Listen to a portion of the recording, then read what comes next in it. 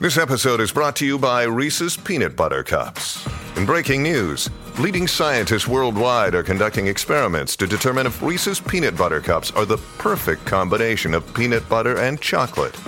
However, it appears the study was inconclusive, as the scientists couldn't help but eat all the Reese's. Because when you want something sweet, you can't do better than Reese's. Find Reese's now at a store near you.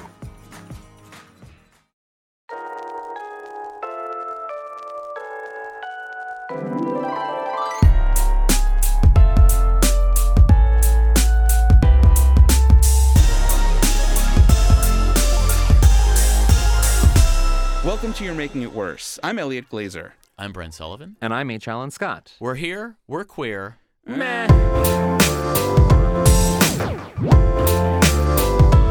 Textual healing. All right. So, I don't know if you... I knew you were going to do that. You know what, Alan? I'm the musical guest. I had to. Shut the fuck up, Alan. No, I'm just kidding. Happy New Year. Happy New Year. Same old Brent. No, I'm just teasing. So I don't know if you guys have heard the news, but Amy Schneider, a transgender Jeopardy contestant who debuted... And I believe a Jew.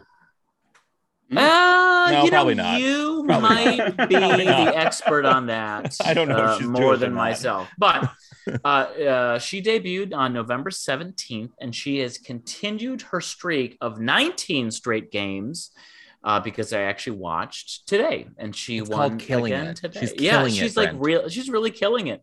Yeah. I also caught her. I haven't been watching Jeopardy as much as I did during the height of the pandemic. Yeah. But I caught her first episode, and now I caught this one, and she's actually really fun to watch because she is, she's an engineering manager based in Oakland, and she recently surpassed, let me get to the facts here, that she recently surpassed Larissa Kelly as the show's most winningest woman contestant in history. Wow. But what I like about her is, unlike James Holzhauer, who kind of famously sort of changed how the game is played, which is if you're good at answering questions, you hit really high dollar value questions as quickly as possible in a round. And in getting a lot of answers correct, you'll increase the likelihood that you'll get a double Jeopardy, and then you bet a ton of money on double Jeopardy. So it's frustrating to watch because, and multiple people have played like this, where at the end of 7 minutes, the person has already run away with the game. And it's just kind of annoying. And I hated James Holzhauer. Does she play like that? I haven't really watched. She does not play. She's incredibly good. She gets almost everything right. But I guess maybe someone who's watched all of her games would correct me, but my understanding is she just plays like a regular person, but she just knows a lot of shit. Kind of. Do you ever like Ken Jennings? Whenever you're watching, because I mean, you watch more than I think probably. Elliot, do you watch Jeopardy? Not anymore, no. Yeah. I can't watch it without Alex. When you're watching, I can't. It sounded like, what would your aunt say there, actually? When you're watching, Brent, and someone is like answering all, like they get most of the questions right, do you get like a Schadenfreude satisfaction when they get something wrong? You're like, fuck you got it wrong, you smarty. I get so mad when someone is getting them all right, which I know is the point of the game. You go on Jeopardy to get everything right. It makes me so mad. Now, I don't mean like someone who's dominating one game. Yeah. I mean someone who after 3, 4, 5 days, you're like, oh, this fucking jackass again. There was this college kid from like Yale who was on it. I hated him so much, I almost DM'd him on Twitter. Wow. Just to tell him how much I hated the way he Amy played. then? He was smug. No, because Amy's really good. And she's playing like she's just really smart, and she's playing the conventional way. Yeah. You know what's cool about this too is, I was going to say what's cool about this too is that in reading about her and seeing it covered, you know, it's in that like Jeopardy world, and like obviously there's huge fans of Jeopardy everywhere. And with Alex Trebek leaving, it's been like a big part of the public, you know, cultural conversation. But in talking about Amy Schneider, I really feel like it's, I mean, from what I've the little that I've read and seen and noticed, it's like the fact that she's trans really seems to be secondary to her ability as a contestant. And it's just really nice to see that. It's a lovely thing to see that if it's mentioned, it's like part of who she is, it's part of her identity, but the focus really seems to be on the fact that she's just killing it on Jeopardy. Which is like, I mean, it just really goes back to the argument, really the foundational argument for I think a lot of queer people is that it's all about visibility and the importance of just being out, in the sense that you don't wear it necessarily on your sleeve, although if you want to, you can. That's wonderful. That's by all means do it. Maybe I will. But if you are just out and visible in a sense where you're not hiding, there's no shame involved in your identity. And she sort of personifies that in a lot of really amazing ways. Yeah. Can we please revisit 2 minutes ago when Elliot referenced Alex Trebek, quote, leaving the show? And as if he got on the train to heaven. Leaving Earth? Who's host? Who's it? Mayim Bialik now? Mayim Bialik and Ken good? Jennings. I actually really like Ken Jennings. I also think she's a great host too. They're both really great. I think Mayim's a perfect choice to host. Yeah, she seems like a great choice. Super light and but you can tell extremely smart, even though she's like oddly anti-vax. But whatever. Well, but no, I actually think Ken Jennings is awesome. I'm a big fan of him. I will say she's anti-vax in certain specific. That was like one thing she wrote. She did put out an essay talking about the importance of the COVID vaccine. So she's not anti-vax. Let's not start that rumor mill, Ellie or Brent. Like, someone loves all Jews. Well, yes, and she is a Jew. I will say that. I know that for a fact. She is the Jew. Well, no, she's not the Jew. Barbara Streisand's the Jew. Thank you. Not even joking. Our guest today, so fun. We actually were talking sports before we started recording, which I led that conversation. I'm a big sports fanatic. Everyone knows this. Everyone knows that. Please welcome Carly Usdin. Hello, Carly. Hi. Thanks. We were talking basketball because we were supposed to record the other night, but you had to go to an LA Lakers game because you had a date with Adele, correct? Of course. I was going to say, we talked basketball for 30 seconds and then Alan segued to Adele. Yes, that is exactly what happened. Hello. Most sports conversations do eventually turn. Right. Wait, but did you see any celebrities at the Lakers game?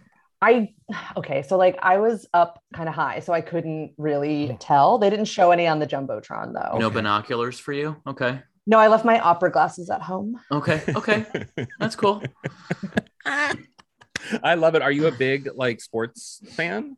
I love basketball. I grew up playing basketball. I'm a huge like WNBA fan, like of course, like a queer person who loves the WNBA. Like what a shock! But, right. Get in line. But yeah, I enjoy the NBA, and I'm a Lakers fan. So they won. It was great. I feel like they won because I was there. Yeah, of course they did. I think they did. They saw you way up there, and they were like, I was like, yay! Like in my little mask, I was like, yay! That's how loud it was. Let me ask you, Carly, what is it like going to a WNBA game? What is the differences? And do they have hot dogs? And like when you're doing something like, of course you love the WNBA, but it's also like kind of political because you want to support a women's sports league as well. Is it? The way Brent says women's sports league is like somehow like it's a B. Arthur thing. Women's. No, but aggressively like a matronly for some reason. Anyway, they all wear culottes. So what's it like going to a WNBA game? It's just like you remember the Easy Spirit commercial from like the mid 90s? Looks like like that. No. But that's what it sounded like you were describing. No, it's I'm okay. So like the LA Sparks, that's like our local team here in LA. They play in the exact same arena that the Clippers and the Lakers play in. Formerly Staples Center, now the Crypto.com arena, which is I'm not calling it that. The funniest thing I've ever seen. Yeah. Like they switched out that signage immediately. Like it's all and so it's it's like you go to like a Lakers game, LeBron's playing, these like huge stars are playing, and to get tickets to those games, it's so expensive. Really? And yeah, it's like really expensive. Hundreds of dollars? Yeah, totally. Oh, wow. I don't think I knew that. Wow. Yeah, and so like, you know, if you want to be closer to the action, you're going to pay at least $100. You want to feel their sweat. Yeah. Exactly, like, which is like half the reason you want to go, is to feel the sweat, see what sneakers they're wearing. That's huge. Yeah. And sit by Adele. That's really why I want to go. Right, well, right. that's courtside is what you're talking about there, and that is even more expensive. But the cool thing about the WNBA is that you can essentially sit like on the floor, like you can sit basically like right behind the team's bench for like $50. And you know, it's like a double-edged sword of like, it would be cool if there was like a higher demand so that they would be making more in ticket prices and they could play the players more. But for the fans, it's amazing because you're like there. I think someone should go dressed up either as, who goes to the Lakers games? Is it Spike Lee, right? Is he one of them? Jack Nicholson? He goes to the Knicks games. Oh, he goes to the Knicks. They're all the same. So you dress up as one of them, right? And you like, you turn the WNBA games into like the main games with like paparazzi. Like you bring your own paparazzi and everything. Like I think the WNBA should do that. I saw Wanda Sykes at a WNBA game. Ooh, okay. That's a little too on brand. It was like wildly on brand. I was like looking around. I was like, is that Wanda Sykes? And my friends and I were like, that's too obvious. And then we were like, no, it actually is. And then they called, like during a timeout, they had her like come out onto the middle of the court and like say hi to her. Wow. It was very like, a famous person is here, quick. I mean, I said on this very podcast a few weeks ago that like when the WNBA started, Rosie O'Donnell was like the de facto mascot for the WNBA. Yes, you don't remember during the like heyday of her show, the WNBA began, I believe, and she talked about it all the time and went to like every game. And I was like, I should go to a WNBA. Yeah. No. I was in high school when it started. I think it started in like 97, and I was in high school and I made my parents take me to like New York's first ever home game, which was against LA. That was like the height of my like little jock era, was like, you know, high school. That was like it for me. It's all I could think about. Did you see Rosie O'Donnell there, and did she throw koosh balls? Oh my god. And like, I love that you have your own koosh. I'm telling you. I'm ready to go to a game. Let's go. Let's go. I'm ready. Let's go. We just need to wait for it to start. No, sadly she was not there, which I think was kind of shitty. Wait, so before we go on, I mean, we can talk so much more about basketball, but I have to tell really the listeners. I mean, I will. I'm game. I started an improv, so I can yes and you. Carly, you are a great writer director. You directed Suicide Kale. You also directed Misdirection, which is amazing. And you wrote the graphic novels Heavy Vinyl and The Avant-Gardes, right? I in fact created and wrote those. Yes. Wow, you're like, did you draw them too? Trades. I'm a master of nothing. No, yeah, I thought like, I was like, I'm going to be a director. I want to be a director. I want to direct. That's all I want to do. Yeah. And then, you know, I did Suicide Kale, which was this like micro budget queer indie that I made with a bunch of friends, starring Brittany Nichols and Jessica Nicole. And Brittany wrote it as well, right? Brittany wrote it, and it was like pretty heavily improvised as well. We kind of allowed the cast to create their own characters. We called it mumble queer. Like it was very like, we had like $5 and we shot it like almost in real time because it takes place over like an afternoon kind of. And so we were just like, everyone, you know, bring your creativity. We're not getting paid. We have no money. And so like, come create your own characters. Letting all the actors create their own characters was ridiculous. Every character had like 7 names and like the most insane backstory. I was like, I'm never doing this again. No, but you were working with all Julianne Moores. Yes, it was a full cast of Julianne's, and it was really incredible. And so like we made this film. We were like, okay, like maybe someone will watch it, but like we were like, we have to see this edit and see if it's like a thing where it's like, oh, my friends and I made something. It's only funny to us, right? And only watchable by us, or like if we can show this to people. That's the funniest. Those are the funniest things. Yeah, but like we did the edit, and we were like, I think we can show this to other people, and we did. And they did a whole festival run in 2016, and it was amazing. But doing that, I have a friend who was at Boom Studios, which is a big comic book publisher. And she was like, I love Suicide Kale. You should write books for us. And I was like, I didn't write that movie. I directed and edited that movie. She was like, I don't care. And I grew up reading comic books. Like I was like a big comic. I was like a half jock, half comic book nerd, I guess, depending on the year. And and so I was like, okay, fine. Like I have these ideas for books I want to write, whatever. Yeah. They liked them. And then they were like, we're going to pair you with a writer. You'll have a co-writer. Because I had done like copywriting, like my old job before that. I worked at Logo for 5 years when I lived in New York. Oh, wow. I think that's when I started following you on Twitter, because I followed you for a long time. I think that might be when we became Twitter friends. And that's when I first met Elliot, like a billion years ago. Yeah, and like, that's right. Yeah. And so, I did like copywriting then, I wrote like interviews for musicians, whatever, but like I had never like written a story, like a real story with characters and everything. And so I was like, I can't do that. So I interviewed I've interviewed with a couple different potential co-writers, and, scheduling and everything that happens, it all fell through. And then my friend who's the editor was like, hey, your first draft of your first issue is due in like 3 weeks. And I was like, oh, am I writing this by myself then? She was like, yes. And I was like, you tricked me. She was like, I didn't, but I also did. And she just had this like huge amount of faith in me that I could write, which I still don't really, it's hard to fathom, because I wrote my first series, which was Heavy Vinyl. Yeah. And then from there, I started writing short films, and then like I wrote Misdirection and directed that. So like that whole experience with comics is like what I guess what's the difference showed me I could write a film, I guess. Yeah. But what's the difference between a comic and a graphic novel? Virtually nothing. The length, okay, really. Yeah. Like like on most of my Isn't books it deeper out, too? I always thought graphic novels they had That's to be what about I the thought, Holocaust too. or like can be- suicide. it You has know? to be dark. Yeah. Mouse. Yeah, they have to include exactly. mice Mouse. or lesbians. Yes. One Or of the two. Watchmen. Those are the two that I've read. You remember you met the Mouse was the. I mean, I'm sorry to tangent quickly, but I Brent, remember are you Mouse. aware of Mouse? Mouse was huge. No. What's Oh, really? Mouse? Mouse Mouse- was like this terrifying graphic novel from, at least when I was we were We were in kids. middle school, high school. Yeah. Yeah, I think so. Wow. About the Holocaust, and like the main. But they it was were about- mice. Yes, but they were mice, so it was meant to be like dark and scary, but also it was also a graphic novel. It was terrifying, but it was like it would make my hands shake. Also, Fun Home. Fun Home was amazing. Am I saying that right? Yeah, it was a graphic Fun Home was novel. Yeah. amazing. That was a beautiful, beautiful graphic novel. The really the difference is like page length, because I would do like monthly issues of my book. So those would be like short, like the little floppy books you get at a comic book shop from the wall or in a box. And then like at the end of the run, we would put out a graphic novel that would have all the issues, or like 4 of the issues in it.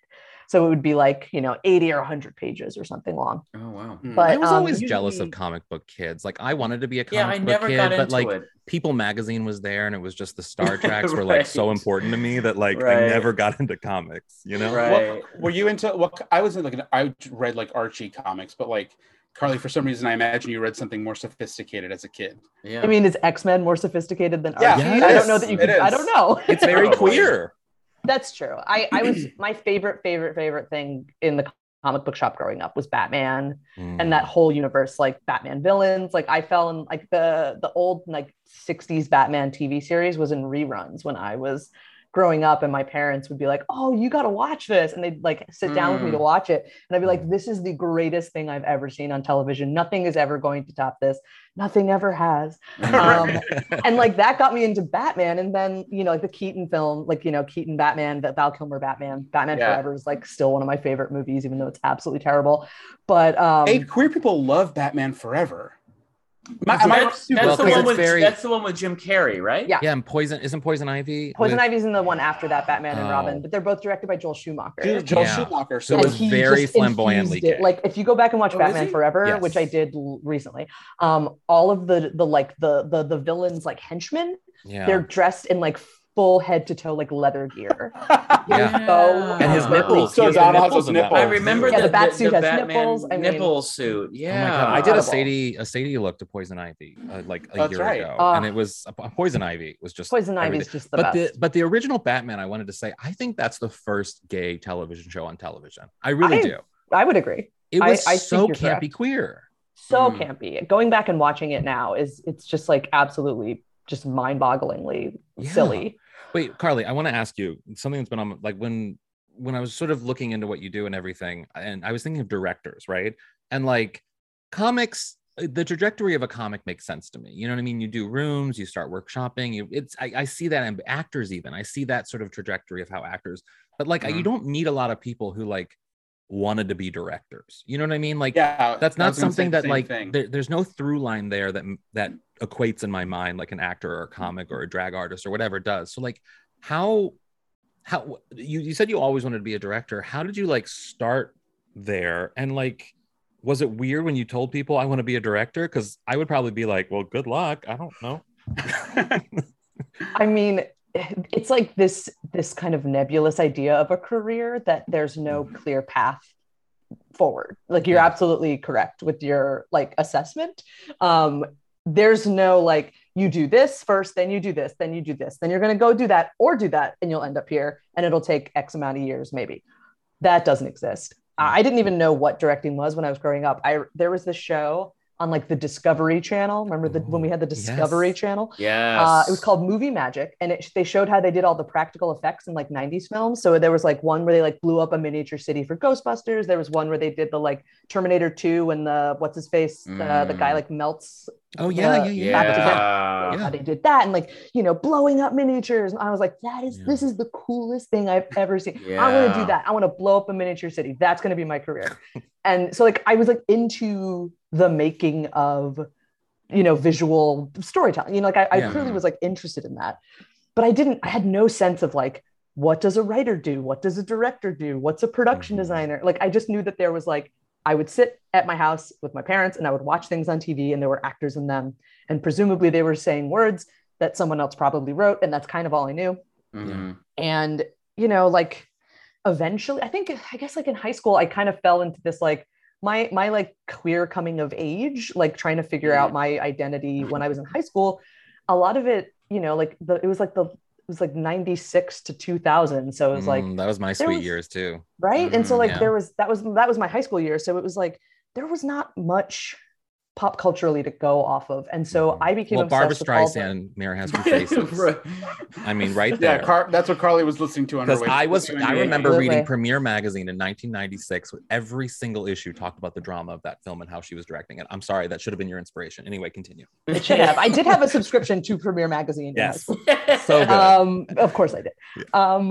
But I kind of became obsessed with like the indie film wall at the Blockbuster Video by my parents' house. And so I would like go through, like, I was like, okay, who am I obsessed with right now? What filmmaker, what actor? Like I had this like very intense, like I had like an Ali Sheedy phase. I watched everything with Ali Sheedy. I had like a Parker Posey phase, high art, iconic, you know, every Parker Posey film, like Party Girl. I worked at a library at one point. I was like, this is iconic. I can't even imagine.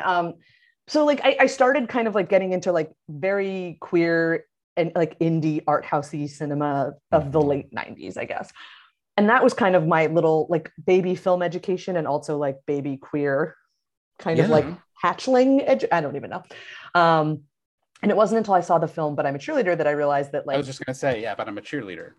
But I'm a Cheerleader showed me, first of all, that I needed to get a black button-up shirt to wear out to meet girls. And the second thing it showed me, thank you, Clea DuVall. The second thing it showed me was that you can make queer things that are funny and aren't completely tragic. Because the other thing about all those 90s indie queer films is that tragic. They're the most depressing. Although like, yes, they are, but I find the ones that get studio money or some money were the really, really, really tragic ones. And the ones that were kind of like on a shoestring, like But I'm a Cheerleader, like a lot of British films I'm remembering as a kid watching. Wasn't Get Real? That was a British film. Yes, that was one. Yeah, and there was a few of them that were just so low budget, but they weren't tragic because they were just telling their own story. And they were kind of rom-coms. They were sort of that like mid-budget rom-com. Billy's Hollywood Screen Kiss is a great example. That's a great movie. Like I love that movie. Movie. Like optimistic queer film that you know, it was before Will and Grace with Sean Hayes, and it was just fun. Those were the films that I was like,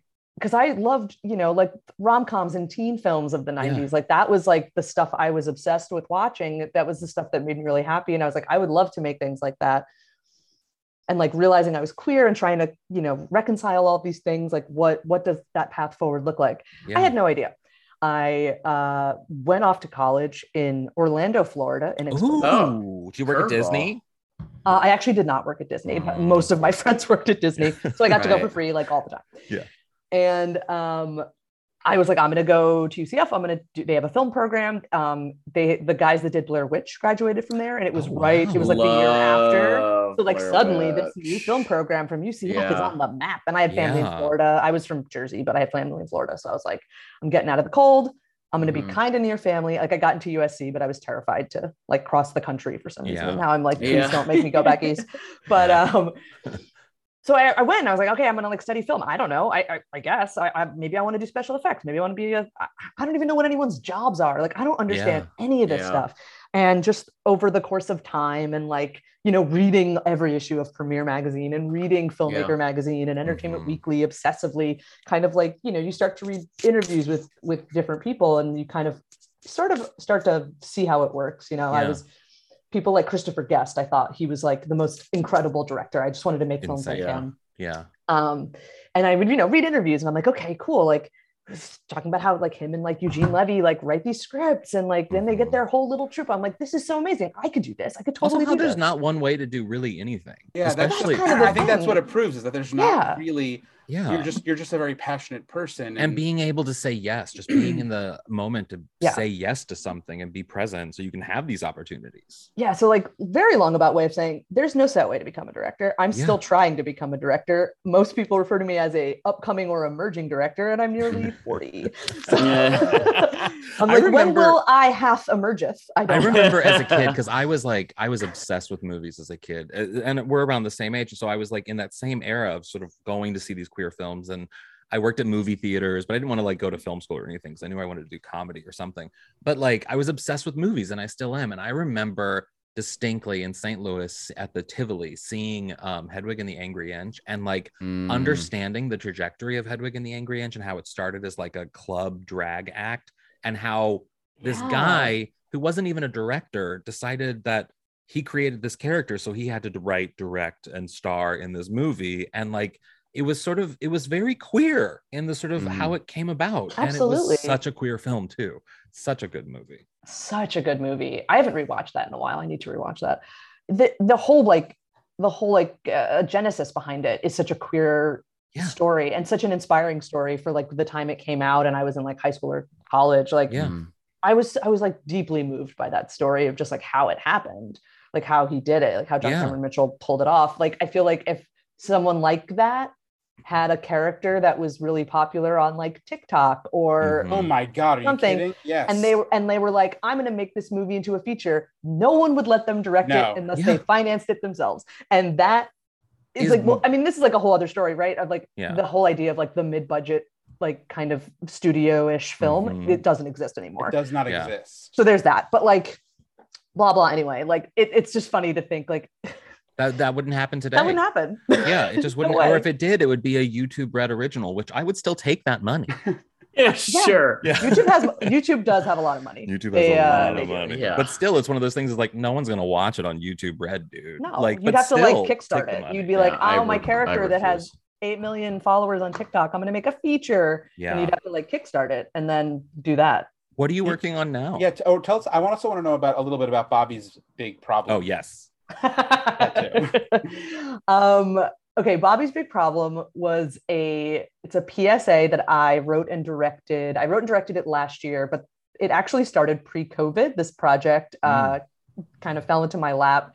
It was a PSA for this organization called Born Perfect, and they are working tirelessly to outlaw conversion therapy in the United States. It is obviously a very harmful, abusive, awful practice. No science of any kind supports it. But as with many things in our cool country, they're letting states, decide what they want to do on their own. So there's still, I think, somewhere in the like roughly 30 something states that do 30. Not have laws on the books. Yeah. Oh my God. 30? What? I think it's something like 30 or 34 even that haven't out loud. That don't have laws on the books. That don't. Right. Yeah. It's so shocking. It's like, I don't know about you guys, but like, I feel like even in COVID, I still live in a bubble. I still live in my like queer entertainment media bubble, even though I'm never leaving my house anymore. But like, you forget that like, you forget that there's a whole real world out there. Yeah. And so when this project came up, I was like, absolutely. I'm so, like, this is an honor to get to write something and direct something and like, you know, have a little bit of a budget to make something I actually give a shit about. Mhm. And then COVID happened. And so we kind of just like pushed it to the side because it was supposed to be like a entirely live action, like humans, humans on camera. I said, that sounds weird if you don't know what I'm talking about. So the final iteration of it was puppets. We had worked with an entirely puppet cast. It was my first time working with puppets. And I pitched the idea of what if we pivot to puppets, which I think everyone should just be pivoting to puppets. Let's all pivot to puppets. Yeah. Well, they are on daytime TV. Like during COVID, they were kissing mannequins and like puppets. So they wouldn't touch. Did you know that? Isn't that wild? That actually was a thing. Denise Richards kissed a mannequin during COVID so that she was could it the first time? I don't think so. Probably not. Yeah.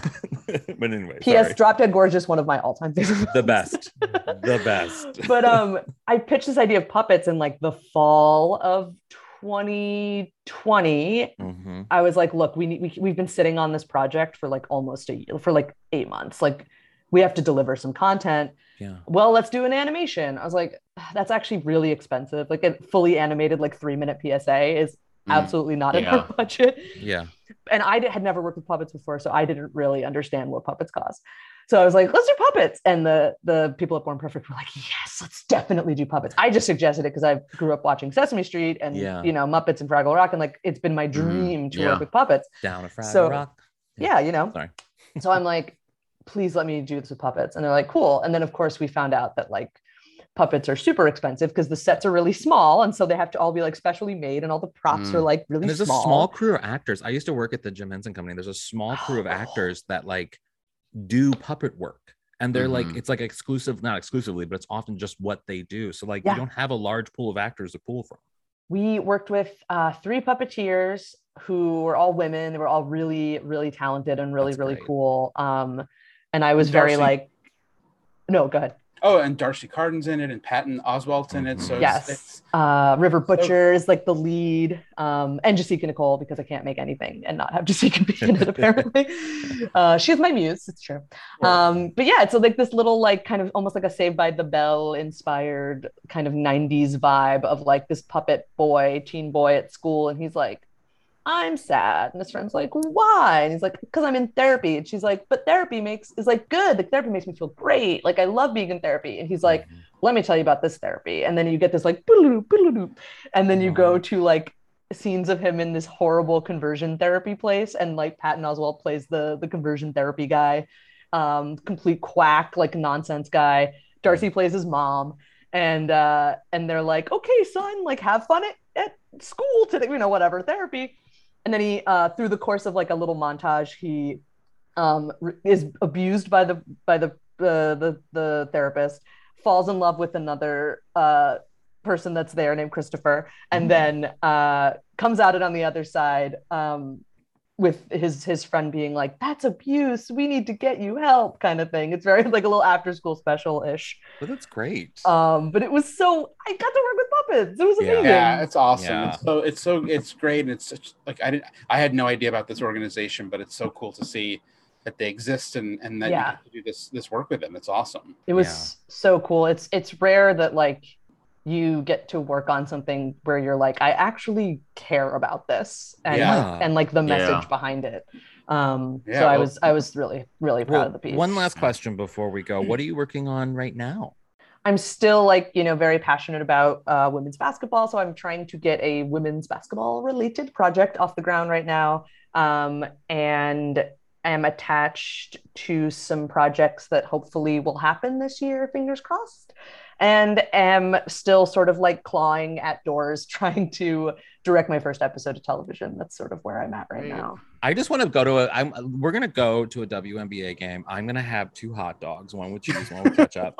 They all the same food that you can get at the NBA, which really excites me. Alan's first question: Do they have hot dogs at WNBA? I was wondering that. I love hot dogs. I think hot dogs are the coolest food, and so with the recent passing of Betty White, hot dogs were her favorite food. So I'm going to adopt them as my favorite food. I think I get hot dogs wherever I can: movie theaters, Disneyland, now WNBA games. Well, you're super active, and you're always making stuff, and you're just lovely to talk to. And people can find you at your website, I'm assuming, carlyhouston.com. You are correct, Elliot. And thank you for saying those nice things. And where can they follow you on social media? I am Carlytron on all the stuff. Really just Twitter and Instagram. But yeah, Carlytron, like the band Ladytron. Which I love it. Love it. Well, thanks for being here. Probably don't know.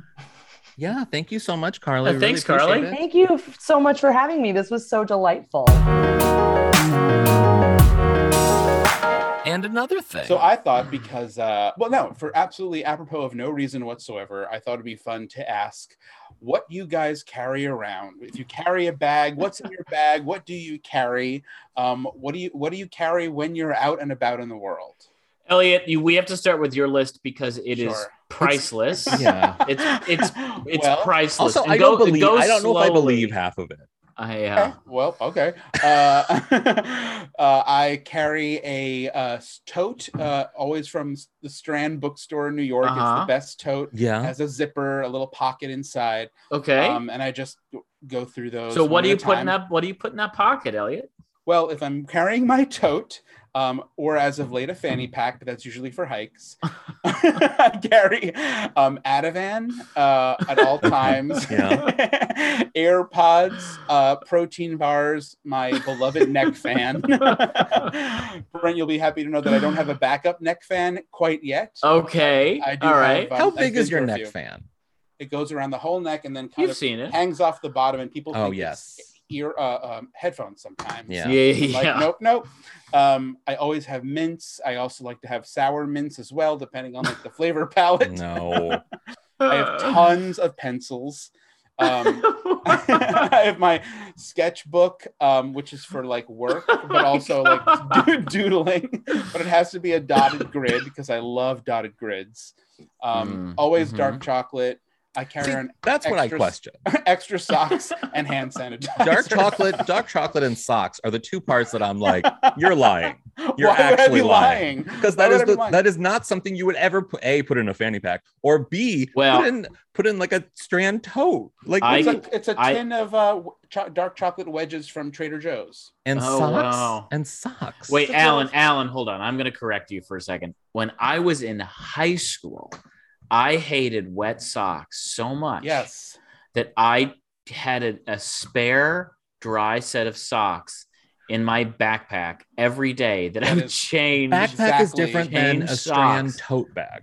Why? Because, first off, we live in Los Angeles, so your socks aren't getting wet. That's the first thing. The second thing, Strand tote bag is something that if you set on the ground and it opens, people are just going to see chocolate, a weird fan that looks like a headphone, and socks. And they're going to be like, are you jerking off into this sock? Do you bring socks to jerk off into restroom? No, it's a big tote bag, and it's a big tote bag, and that's where all my gym clothes go too. So, and everything's clean and fresh. I wouldn't have anything like smelly in there. But I'm with Brent. Like in the rare case that I'm going to have that somehow socks are going to get wet, I cannot handle wet socks. Next time I see you with a bag, I'm gonna open it and I want to see socks. I want to see socks in there. And you will. There's always my chillets, my headbands that are made for forehead sweat. Okay. Forehead sweat, even while wearing the neck fan? Yeah, that's what I run. That's how I run. Wow. That's too much. Wow. All right. Well, only because I'm going to go next because mine is such a profound juxtaposition from Elliot's. I have a back. I normally carry nothing on me except my wallet, phone, keys, and chapstick, and sometimes iPod Nano. Is that the square one or the thin one that you? The thin one that I love. Yeah. And I have a backpack sometimes. And when I take that to the store or something, I only put pepper spray and a club in the backpack because I live in downtown Los Angeles. A club, you never know. Yes, I bought a weighted club. Wow. Brent lives basically in where Seymour lived in Little Shop of Horrors. By the way, downtown Los Angeles is actually a really great, vibrant neighborhood, but there are parts that are sketchy and weird people everywhere. Yes. And that was the era of New York where you'd have to walk around constantly with keys keys in your knuckles, you know, and like pepper spray, like that was New York then, and that is where Brent lives. Yeah. By choice. By choice. It's by far the best neighborhood in Los Angeles. It is great.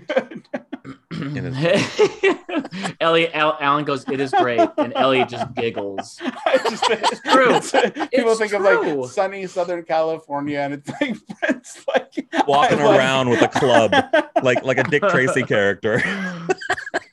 Oh my god! Yeah. All right, Alan, what's in your bag? Well, mine's actually pretty boring compared to you guys', which is really surprising for me because I'm the faggot here.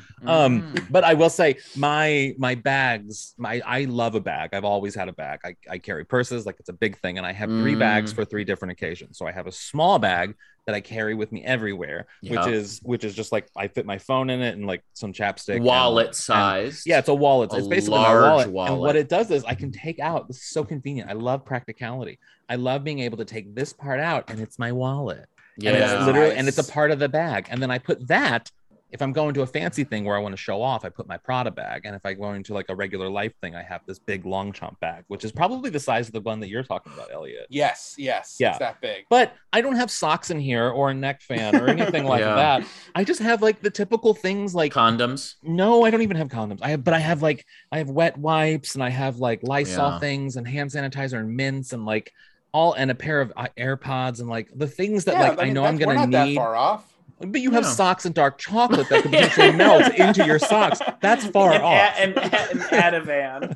Yeah. I mean, the Ativan I understand because like I have Ativan too. I don't carry it around with me, but I do carry around Zyrtec with me. It's just like Xanax, right? Ativan? Yeah, it just calms you down. It's like anxiety medication. Lorazepam, yeah. Thank God for it too. But I'm really eager to see the socks, and if they break in half, I don't know why. I'm gonna know that's your car jerk off. Ew, that's your. It's my gym clothes that are freshly clean. Yeah, you have a separate bag for gym though. No, the socks go in that bag. No, I don't have a separate bag for gym. You need a separate bag. It's gonna be air. It's too dirty. It's no dirt at all. I'm a little surprised to hear that you don't have a separate. So you're like the bag you take to Target is the same bag you go to the grocery store to the gym with? Technically, yeah, but like having a car, I'm fancy free. I don't need a bag. Yeah, quite honestly. Yeah. That's what I love. Yeah. I love but it. I feel like you do need very separate. I mean, listeners, please chime in the comments. Please you need a separate bag for the gym versus Target. Like you need the germs. You need it. I guess it's not about germs. It's about stank. It's about stank.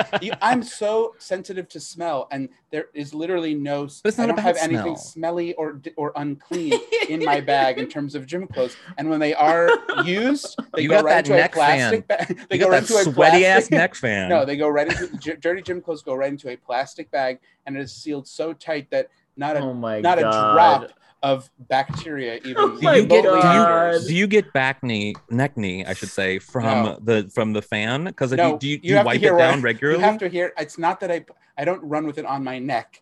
I put it on the treadmill in front of me. The treadmill at Equinox has fans, Elliot. Yeah, not enough in the right direction. God, I can't. That makes it even worse. I don't wear it on my neck.